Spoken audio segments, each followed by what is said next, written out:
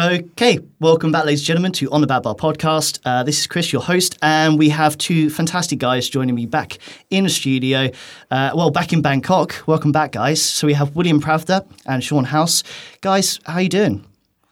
Oh, amazing! It's a great to be back, and Bangkok is like second home. So all the vibes and people, bars, everything. So it's amazing feeling to be back. Good. Yeah, I mean, I was saying it's the first time I've been on a plane for 2 years, so I've been buzzing ever since I've been here. So great, yeah, really enjoying. I mean, it's so nice that international travel's back open, right? And we can move around. And of course, we're here this week for Asia 50 Best Bars. The ceremony on Thursday, really exciting. There's been a ton of events going on. Did you guys get out anywhere last night? I know you left the hotel quite late, right? Yeah, so we had a bit of a late one working in the hotel. So William was helping me to prep some things, and then we tried to escape once or twice, and that didn't work. And then when we finally got out, we went straight to BKK Social. Good choice. Amazing time, and of course with Philip Bishop, we needed our martini o'clock. So we made it like 10 minutes before the closing, so literally last order. Okay, good. So perfect time, and afterwards, we just hang out and catch up with everyone in Tropic. Good. Oh, that's always a good place to end up, for sure. Well, look, guys, this is Table Talks. This is episode 2, so it's great to have you both. We're going to talk about Vietnam and, of course, the newly opened Capella Hanoi. I've seen the photos. I've heard the buzz. It looks amazing. And you were just telling me recently about some of the rituals you've got in place. I'd love to hear about that.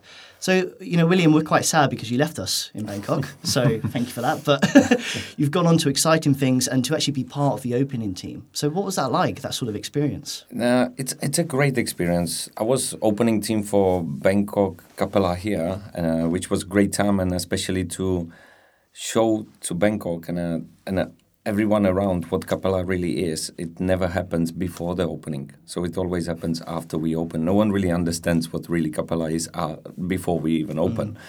So I think I got a little bit lacking that type of feeling. So that was the reason why when I saw the project for Capella Hanoi, I decided to join, and it's more focused on F&B. It's an amazing program. So for my part right now, it's the Hudson Rooms, which is the top floor of Capella Hanoi. And everything is inspired by Grand Central Terminal in 1900 to 1920s, from food to drinks, ambience, design, different rituals. So you might see on the social media me running around with a conductor's uniform. That's epic. That's so cool. I love that. Yeah, so it's more about to give the vibe, and Capella Hanoi is connected with the opera house. So wherever Capella is, we are connected with the local traditions or the culture. Hanoi had a really big French influence, so we are in the heart of the French Quarter. And of course, if you look at it next to us, it's Hanoi Opera. Opera has a really big name. Most of the performers were coming from France, so therefore Capella is the bottom part, as a lobby. It's really like you coming into the backstage of the opera house. Okay, okay. Sounds exciting. So that's a beautiful design, everything by Bill Bensley, whole building. So it's absolutely detailed and beautiful.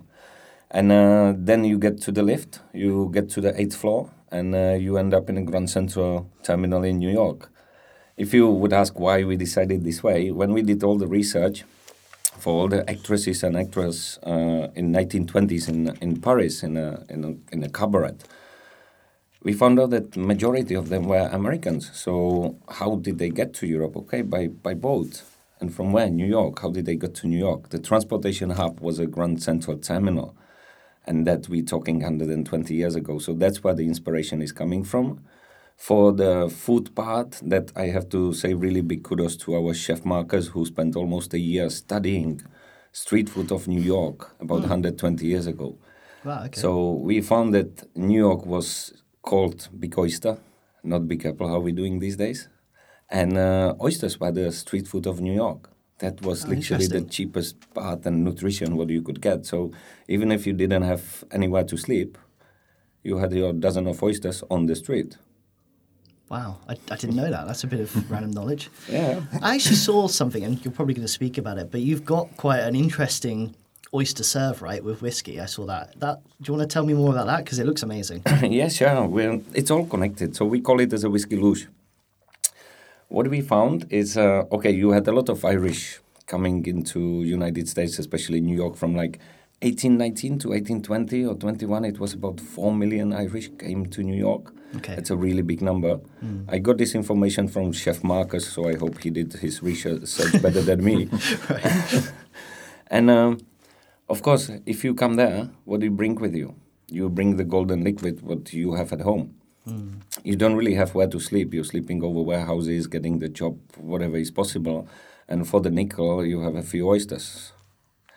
If you want to share your whiskey, how are you going to do it? Yeah, you had after Spanish flu, everyone was really conscious how to share even bottle of spirit between each other. So they pour it into the oyster shell after they eat it. I think indirectly they created one of the most beautiful pairings I've ever seen. It's not coming only from this time, but because I found some documentation from Bowmore Distillery about 1820s with whiskey and oysters. So I'm not Irish, I'm not Scottish, so it means I will need a help with this one to find out even more how much it goes back into tradition to have oysters and a whiskey. Oh, okay. Yeah, I can see that would be a magical pairing. And it's such an interesting serve, but tied to history, which I really love. So, I mean, yeah, as soon as I come, I'm going to try that for sure. Sean, let's hear from you, mate. You've been in Vietnam a bit longer than William, right? So you've got more experience. How's it been for you? I mean, more for anything over the last couple of years, like what's Vietnam been like and, you know, part of this new exciting opportunity at Capella? It's been a bit eye-opening. You know, when I went to Vietnam, I didn't expect sort of the development that they had already. You know, I thought I was pretty much, you know, a bit naive going into this new country. Okay, maybe they haven't got a scene yet, and maybe I'm going to go and rock up the scene, you know. But they were already slowly developing their scene. I think in the 3 years since I've been there, at least they have gone up tremendously. You know, the standards are rising, the quality of the ingredients that they're using is rising. They're getting rid of the, you know, cheap local made stuff and getting more international brands and really pushing them on. And you look at the brands that are coming out of Vietnam now, like Sampan Rum and Song Kai and Lady Trio, they're all fantastic spirits. I'm trying them tomorrow, actually. So I'm looking forward to that. You know, and they're just putting Vietnam on the map, and I think that's also what we want to do at Capella Hanoi, is also be a lighthouse for F&B in Vietnam and really show the Vietnam scene about this international sort of standards, and, you know, give them a sort of something they can look to and say, okay, how can we progress? And of course, we're going to learn something from them at the same time and say, how can we take your culture and put it into what we do and, you know, learn together at the same time, you know? And this is what we did with the Divas Lounge. You know, as William was saying, when you walk in there, it's like 1920s Grand Palais in Paris, you know, it's golden, it's beautiful, and you walk in, you're like, wow. You know, and we said, we have to make a cocktail menu that when you see the cocktail menu, you're like, wow. Okay. You know, it was like, how do we match that? And, you know, going back to the ritual, when we actually open the cocktail bar at 6 p.m, we have a diva who comes in. She does her little sort of diva dance. She says cheers to everybody. Oh, okay. She says, sorry, I'm late, I've got to go to the opera. And then she says, the band, go. You know, and then the band, you know, they take over, and then we, you know, then we bring out the cocktails, which are full of theatre. You know, so we have one of them, which is called Lena's Beauty, which we actually serve on a jewellery stand, which is like, I don't know how to describe, like a woman's body wearing a dress, and, you know, and we serve a mirror on it, so every time you look into the mirror, you see the most beautiful woman in the world or most beautiful person in the world every time you take a sip, and, you know. So nice, you see yourself. Exactly, yeah. So, you know, we were thinking, how do we put our theatre, what Bill has done, and how do we match that with our cocktail concepts, you know. Okay. And, you know, and then when we go downstairs, you know, we take a short flight to Tokyo, and we go into a beautiful new Japanese restaurant called Koki. You know, and as you walk in, you go into a beautiful sake parlor, which we call Akio. So Akio means the shining light. We got this confirmed yesterday by a Japanese person who said, okay, it means shining light, it's good. And you walk in there, and we have probably the biggest sake selection in Hanoi. Wow. You know, we have our own sake as well, which we were blending and sitting in a room and tasting to get the perfect blend, which we sent to a brewery in Japan and said, hey, this is what we want, can you make it? They said, not a problem.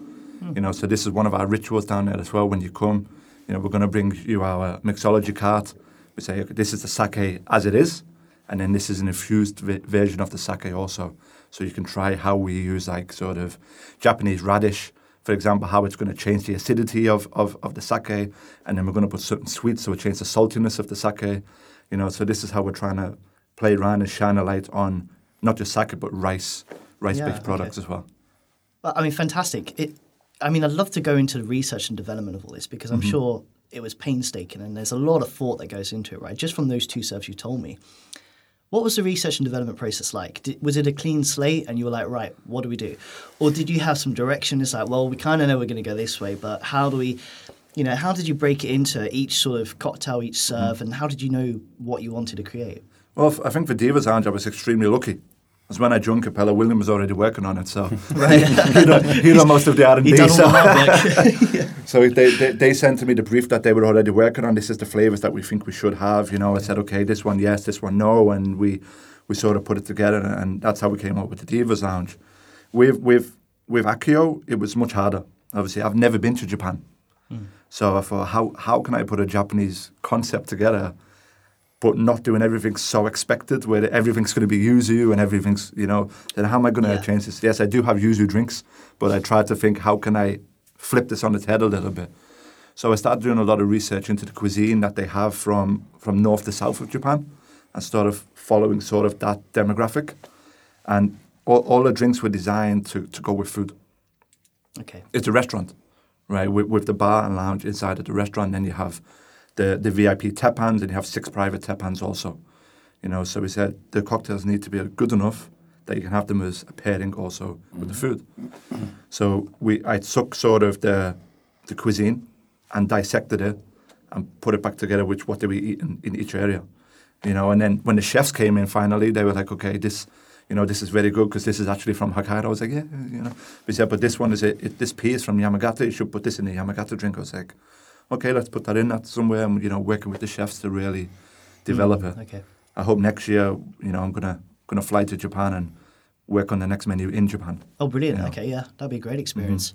So, tell me about some of the cocktails. I'd love to hear about them. It's what John was saying for Koki and Akio. It's similar for the Hudson Rooms, but within one building, you have 3 places. So it depends what mood you have, what day you are in. You can select the place where you feel comfortable. So you can go the Japanese style, you can go much more sophisticated, like a really gentle way. Or you can go the Divas part. Or, of course, you can go upstairs to the Hudson Rooms, which is, it's a restaurant as well with a bar. But, of course, with all that research from 1900 to 1920s, our cocktails there are inspired by the 4 main tracks from Grand Central Terminal. Ah, okay. So you have Santa Fe Super Chief, for example. Yeah, you have one which goes to Canada, and that's or to Miami. So that's how the flavors are put into the drinks. Yeah, all with the modern mixology using. So you can find a little bit of that molecular mixology I like as well. And all of this was created not only by myself or together with Sean. It was the Bobby from Proven Company helped us a lot. Oh, that's great. Okay. Yeah, so that was a really nice part to that. But of course, we had to do our research as well, much deeper, where we built our Warehouse 49, for example, which is our wine cellar with a cigar place. So, nice. Like you can. The plan is to go over 100 of different types of cigars to bring it really to Vietnam. Over 100. Yeah. Wow. Okay. So not only Cuban. Yeah, it should be really like the old cigar culture. Then of course. More whiskey focused, I would say, but it's not only about whiskey. Yeah, if a gin lover comes to Hudson Rooms, we always find the right stuff for them. Okay. So all of this is it's really like Capella style. That means it's personal. It's really how you feel right now. You can select where you would like to sit, what would you like to drink. Yeah, so all for the cocktails. Yeah, for Sean's side, amazing. I had a chance to try and see, and for Hudson Rooms, of course, the same. But it's never-ending story. The book is never written, so everything is evolving day by day, month by month. Of course, we already now planning another part of the menus and so on. Yeah, so the way how we opened it is the first step. Well, talking about the opening, so you just had a sort of quite a grand opening party, right? Can you tell me about that? I didn't see too much. I saw some photos, but it looked extravagant. What happened that night? Well, it was great. So we started the morning off outside on our terrace. So we had sort of the grand opera curtains, and we closed off the whole hotel. So you couldn't see inside of the hotel. And then we had one of the famous Vietnamese singers come out and do an opera. And then we opened the curtains, and they said, okay, guys, Capella is open. So we invited everyone in for the toast and a drink and a lunch. And then, a lot of people then they went home, and then they came back for the fantastic evening at the Hudson Rooms where, William could tell you more what's going on that night, because I was up there enjoying it more than working on it. So, So actually, let's talk about the conductor element, and it's touching into the theatre aspect. You said, that's cool, man, and you're a very charismatic guy, so you're perfect to be able to do that. But tell us about that ritual. What's the process of it? So I would go to all the rituals, what we're doing. So it's a Grand Central inspired place. So about 5:30 to 6:30, 5 o'clock to 6:30, when there is the rush hour in the Grand Central. Or it used to be as well. These days we are working a little bit longer, the office hours. But you meet a lot of people running around with that dogs, like the hot dogs. Then you end up with your ketchup, mayo, mustard on your sleeve. And that's something what we brought as well. So one of the rituals starts later afternoon. That means whoever comes to Hudson Rooms, they get our signature seafood dog. That one is inspired by Lobster River, which doesn't exist anymore in New York because the industrialization sort of took over. But 120 years ago, that was the source of all the food for everyone who lived there.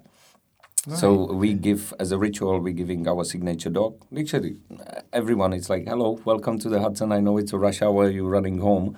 So with your drink, here's your dog. It's complimentary? Yeah. Ah, okay. It's something from us, And then afterwards, because we are still restaurant, all together with all the private areas, we can fit about 100 people. That's a really big bar, I would say.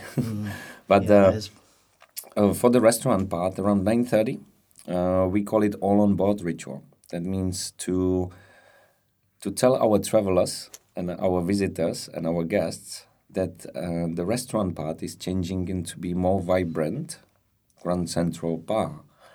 So therefore, there is the conductor's uniform. Therefore, there is that performance, shouting all on board. The last train to Miami is leaving right now. Please, thank you for spending your dinner time with us. And then, of course, enjoy your drinks. The music goes a little bit louder. The lights are going lower. I literally send everyone a shot. Yeah. Brilliant. Which is, sometimes it's sort of like sour style of espresso martini. But of course, we're working on to do really nice, acceptable oyster shot for absolutely everyone.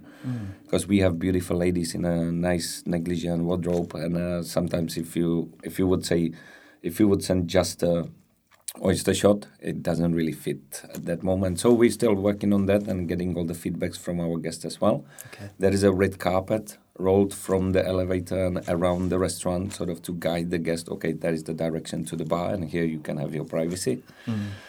So it's really more that way. And then we have one more, which is closing hour, and that means sort of like our last call. Yeah, so that's the last moment when you can still order and you can spend the time with us. But the inspiration is coming from the actual oyster bar in Grand Central Terminal. When some of the tracks were built, a lot of workers, they were working around 20 hours without any food, usually poorly paid. So what the restaurant used to do, they had a soup of the day. So they heated it up, they put it outside before they left home as the chefs for all these workers just to come with their coffee mug, get a little bit of soup and have a food. Okay. So that's what we're doing for our guests as well, to show them and just to tell them the appreciation to spending their hours with us. And we announce that way that that's one of the last calls. So we share again a little bit of love and the tribute what used to be done in New York 120 years ago. It's a good way to call last orders. Rather than the UK, it's just a bell. But I mean, it sounds fantastic, man. And obviously, you've just recently opened. How has the Vietnamese population or the people of Hanoi, how have they taken it? Have they been wowed and sort of so impressed by this new venue? I think so, yes. As William was saying, you don't really understand what is Capella until you open Capella and you see, okay, wow, these guys are different. These guys are, I wouldn't say fresh, but we're doing something that maybe they've never seen in Vietnam before. You know, maybe they visited Capella in Singapore or in Bangkok, but when they've came to Hanoi and they're like, wow, this is something that's at the top. Mm-hmm. You know, they're going the service, the decor, the ambience, the menus, the concepts, the rituals. They're like, it's so much to take in. And I think, you know, what the guests are saying to us when they're coming in, especially the people who are staying with us, they're saying they don't want to leave. You know, it's sort of a escapism within the city where you never have to leave the hotel if you don't want to. You know, you can go to the Hudson, you can go down to Tokyo, you can go to Paris, you know, enjoy the spa, you can do whatever you want in the hotel, you never have to leave. Right. You know, so this is, I think, one of the best things that the guests are saying to us is just wow, and this makes us feel a lot more worthwhile, you know, through the struggle. I know William joined us 3 weeks ago, 3 weeks ago, but he's been online as well. And I've been there for 18 months trying to get us all together. And when we actually finally open it, it's just the weight off your shoulders, and the guests are like, wow, that's when you make it feel, okay, it's been worth it. Good. We're building, it's a experience with the entertainment. So it's really different. It has that showmanship. It has that something is always happening. Mm-hmm. So if you don't want to be bored, you're never bored. Yeah, you can go from one ritual to another. You can move from one place in the world within one building to another. And to this one, like how the guests and Hanoi is taking it. I would say one example, what happened recently before we flew here one evening. Without reservation, group of 8 ladies dressed in 1920s authentic dress, which they rented just to go for the dinner with us. Oh, brilliant. Okay. So people are really getting behind this, right? And okay. That tells you, and without reservation, they literally just walked in. And that was that moment when we realized, wow, people, our guests, they spend the time and thought and organize themselves within the friends just to spend a few hours with us. Mm-hmm. So it's really like the appreciation from our side is massive on this, because it's creating something what, just the time will tell, or we already can see really great feeling from that. Good. It's funny because, so we'll come back to Vietnam for sure, but I'd like to talk about Bangkok a little bit. But just on that, so we went to Maybe Sammy at Vespa yesterday, and those guys are crazy. I mean, they've got the bubble guns and they've got this song that they play. But they do that quite often at their bar. And do you think this is it? Now this is sort of the next level that bars need to think about, like having these rituals, having these sort of ceremonies and building that into the program. Is this what bars should be thinking about to sort of really up their game? Mm. What Maybe Sammy is doing, it's amazing. They're doing it for some time already. Marty Godak is there. It's like, and the whole team it's amazing. Yeah, and I would say Maybe Sammy shows it to the world. Yeah, us, we're doing it on a little bit different scale as well, because we have that big hotel behind us and the name as well. Mm. But I've seen this around the world in Europe happening. Yeah, you always have some rituals. Even if you go to the pub in UK, there is a certain ritual, and you mention it is the bell, where everyone knows. So it's really human nature to spend and connect your time in any venue, restaurant or the bar, with something, and that brings you back because you understand it, it becomes familiar, and then you are the one who knows, so you show it to someone else who doesn't. So I think it's a direction which is more and more seen. That's true. And if more bars will do it in the future, I hope so. Because it's an entertainment. As a bartenders, we are entertainers as well. Mm-hmm. Yeah, so we need this. It's not only about putting things together and adding some assets and creating the best flavor compounds. It's about entertaining and listen to our guests and be there for everyone who enters. I completely agree. So let's talk about Bangkok. So you guys flew over. Fantastic. Great to have you here. And for everyone listening and watching as well, you guys have organised a bit of a sort of get-together tomorrow, haven't you? Mm-hmm. I think it's mostly Bangkok bartenders who are going to be watching this. So what's going on tomorrow? So we're going to pack out the place. It's going to be. We originally thought we were going to do a guest shift, right? So that was the original plan for us to come here. Then obviously for some circumstances that didn't happen. So we said, okay, we still have to go, but what are we going to do to connect with the community? And we said, everyone's going to be running around crazy on Wednesday night and, Tuesday night when everybody arrives, and then everybody has awards on Thursday night, and everyone's going to go crazy again on Friday night for the closing and Saturday. So we thought there's an opportunity there on Thursday at 2 p.m. because everyone's going to be hungover from Wednesday. Yeah. So William calls it now the bartender's breakfast.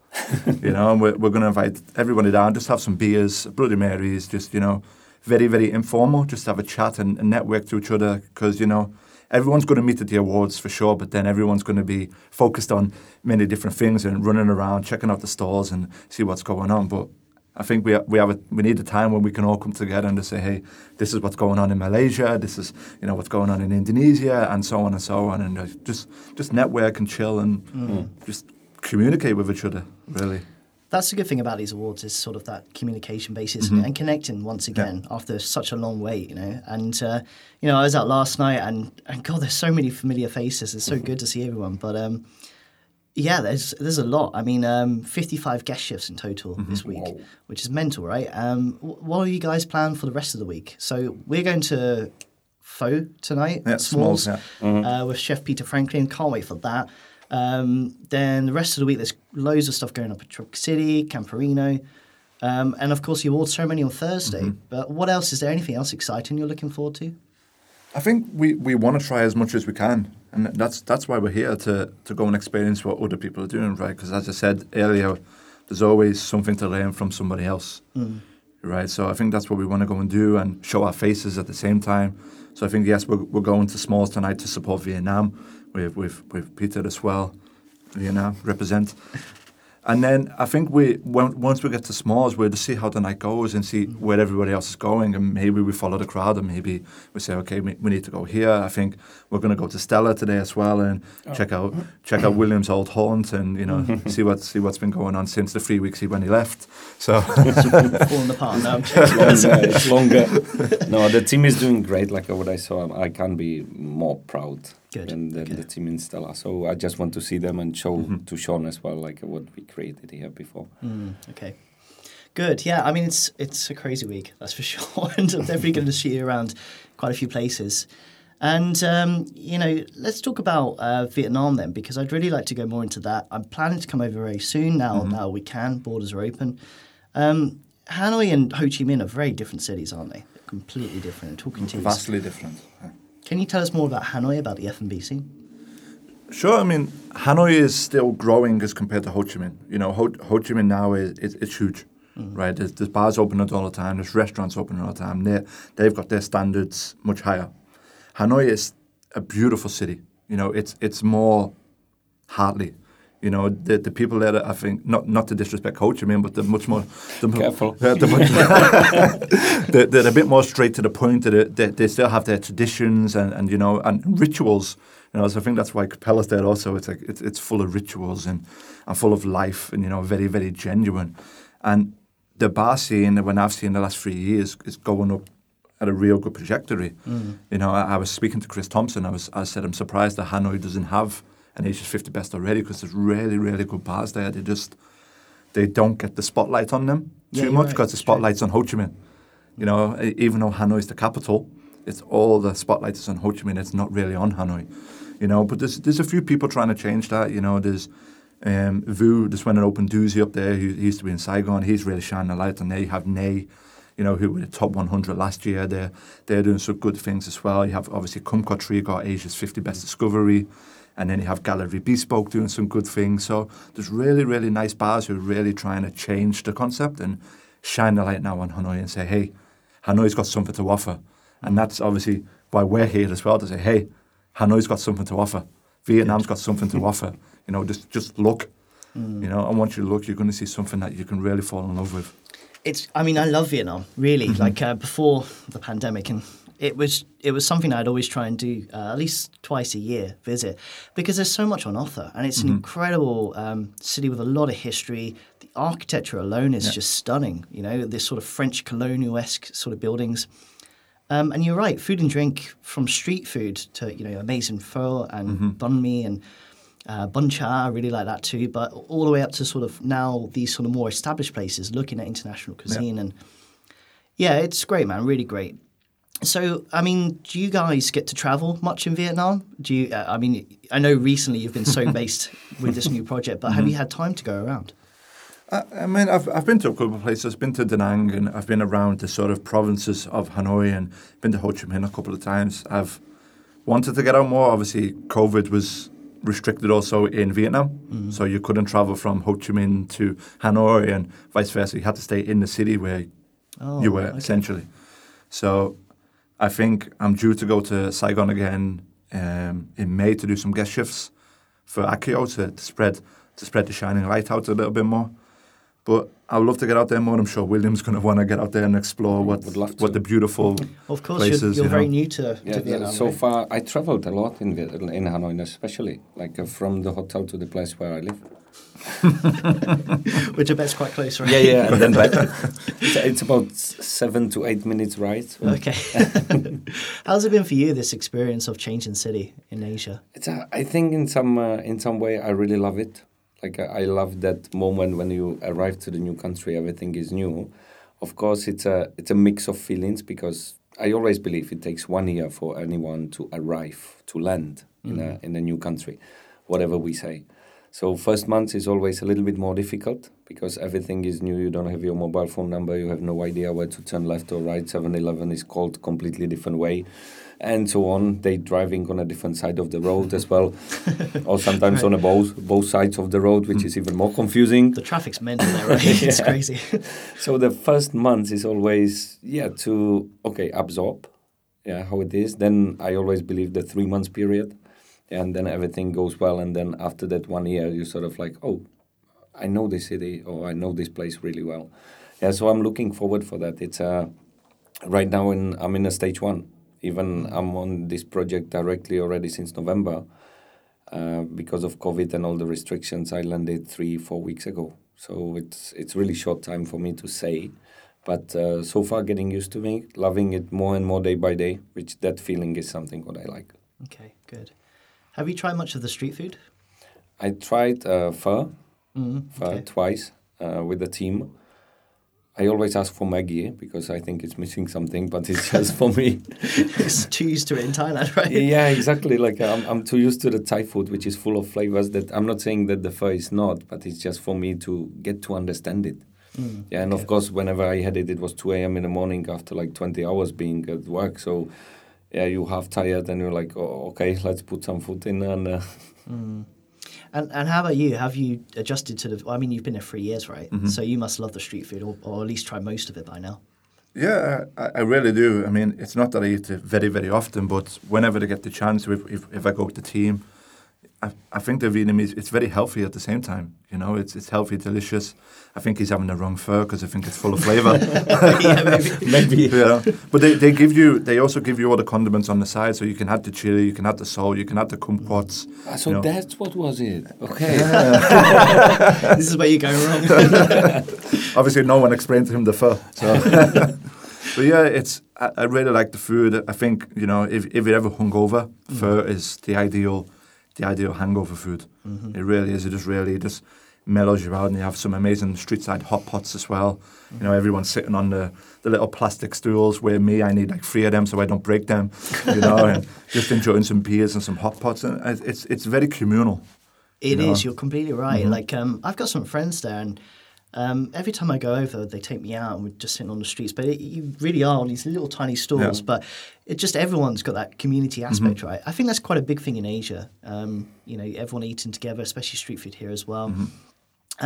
You know, we're talking about the bar scene growing, and I completely agree. It does need more of a spotlight. But what about the general consumer, the people that are actually going out and drinking? Mm-hmm. Is drinking culture improving alongside the industry, or does it need time to catch up?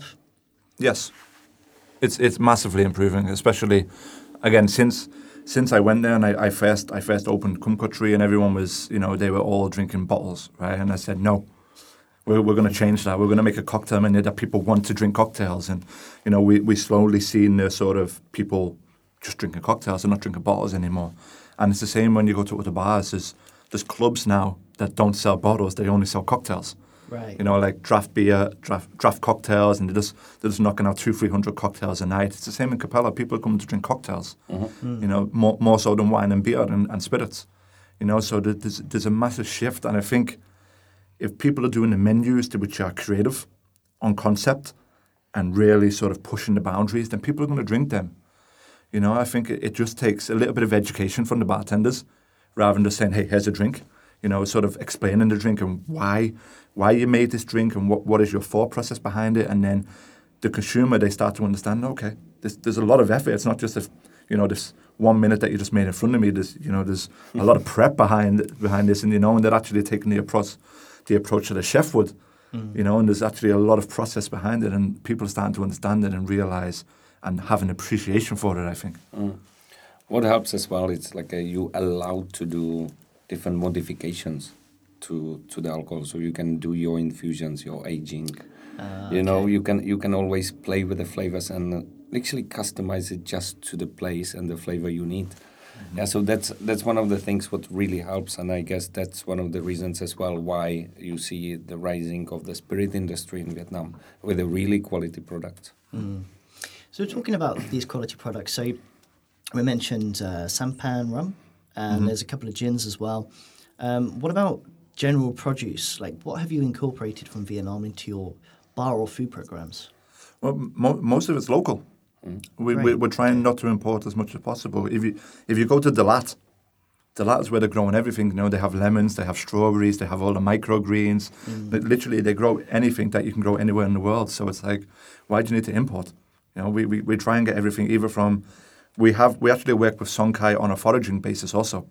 So they go to forage for us, and they search around Vietnam for all these things that nobody else can find, and they bring it to Capella, and we're using them as much as possible. Okay. You know, so we're trying to be sustainable by supporting local produce and local inventors and local farms, and really sort of this. So Marcus is doing really farm to table.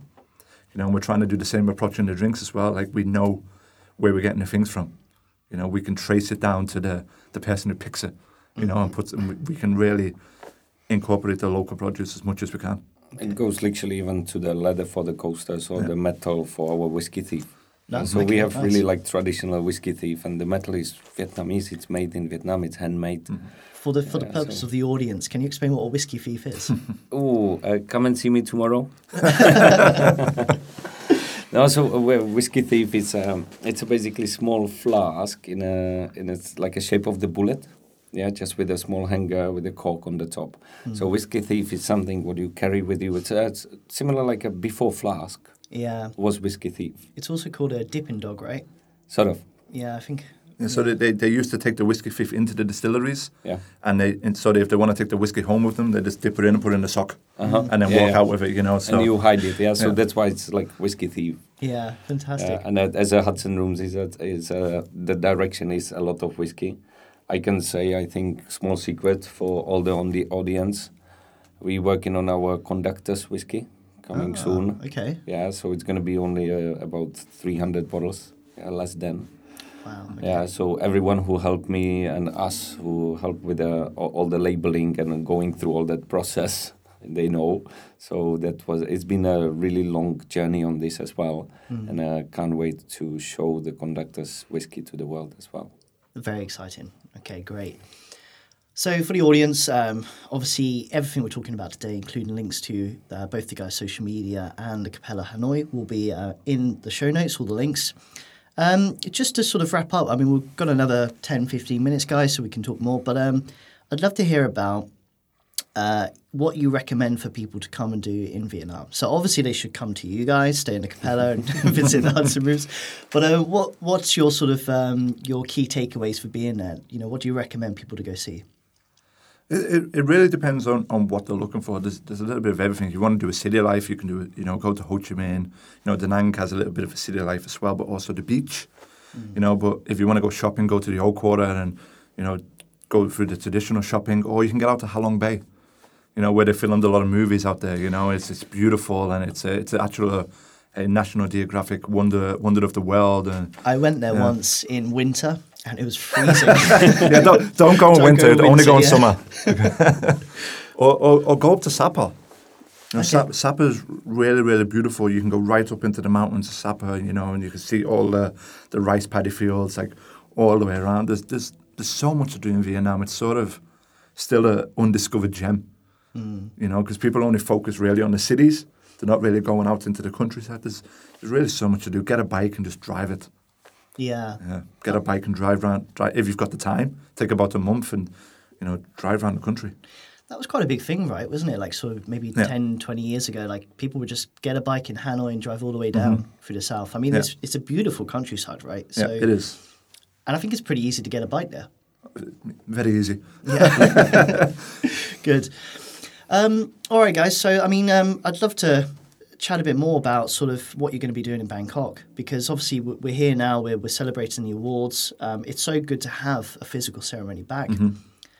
It's so good to have so many international, locally international stars coming in to do these guest shifts. But maybe more for Sean. When was the last time you were here in Bangkok? Last time I was in Bangkok was when I was doing Bacardi, actually. So it was 2019, I think, or 2020, when I'd done a guest shift to Havana. Okay. So that was around but I was saying to William when I landed, it's changed so much in the 2 years. 20 was COVID. It was closed now. It was beginning of 20. When was the last Bacardi? 2020, I think. Yeah. The last Bacardi. Yeah, probably really early on. Yeah. It's like COVID's messed up my mind. I can't even remember anymore. Yeah, it's really difficult to put like a timeline in the past 3 years together. Yeah. I've kind of just forgotten about those 2 years. Like, just they didn't happen. But obviously, I also lived here as well in 2017, 2018 before I moved to Hanoi as well. But it's just when I lived here, I wasn't really involved in the scene because of the place I was working.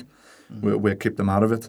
But obviously, as soon as I left, I got really more involved in I was coming back and I've seen the people, they seen probably a different side of me, the person who wasn't working at that place, and, they get a bit of a bad reputation over there, I think. But, and then obviously when I came back, even yesterday, it's so refreshing to see everybody again. I said, what's going on? Let's have a beer together, I think, and then one beer turns into two, and then two turns into 10, and then we have a good night at the end, But, it's good to be back here. It's good to see how much the industry has really developed as well. And as I was saying to you earlier, I think Bangkok right now is sort of the hotspot of Asia.